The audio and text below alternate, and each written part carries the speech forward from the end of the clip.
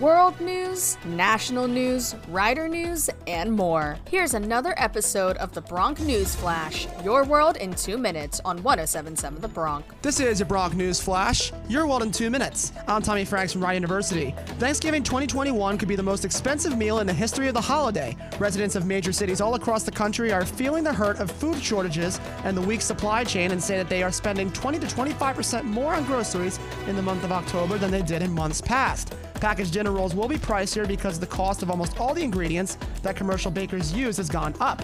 Canned cranberry sauce will cost more because domestic steel plants have yet to catch up after pandemic shutdowns, and China's limiting steel production to reduce carbon emissions. As a result, steel prices have remained more than 200% higher than they were before the pandemic.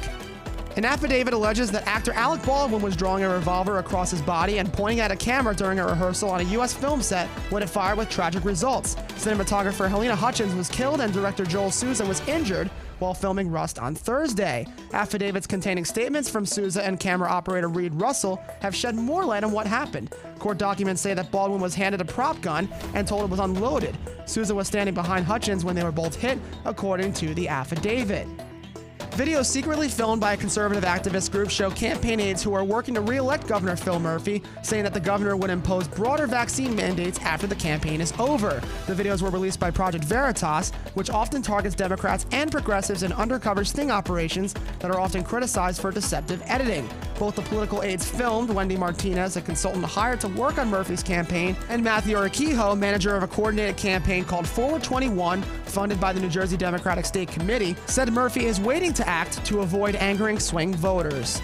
107.7 The Bronc will be holding a ribbon-cutting event on November 6th. The event will be celebrating the official grand opening of the new Bronc Studios in the Fine Arts Building, room 207. It is open for all attendees from 11 to 1 p.m. And that is your Bronc News Flash, your world in 2 minutes. I'm Tommy Franks.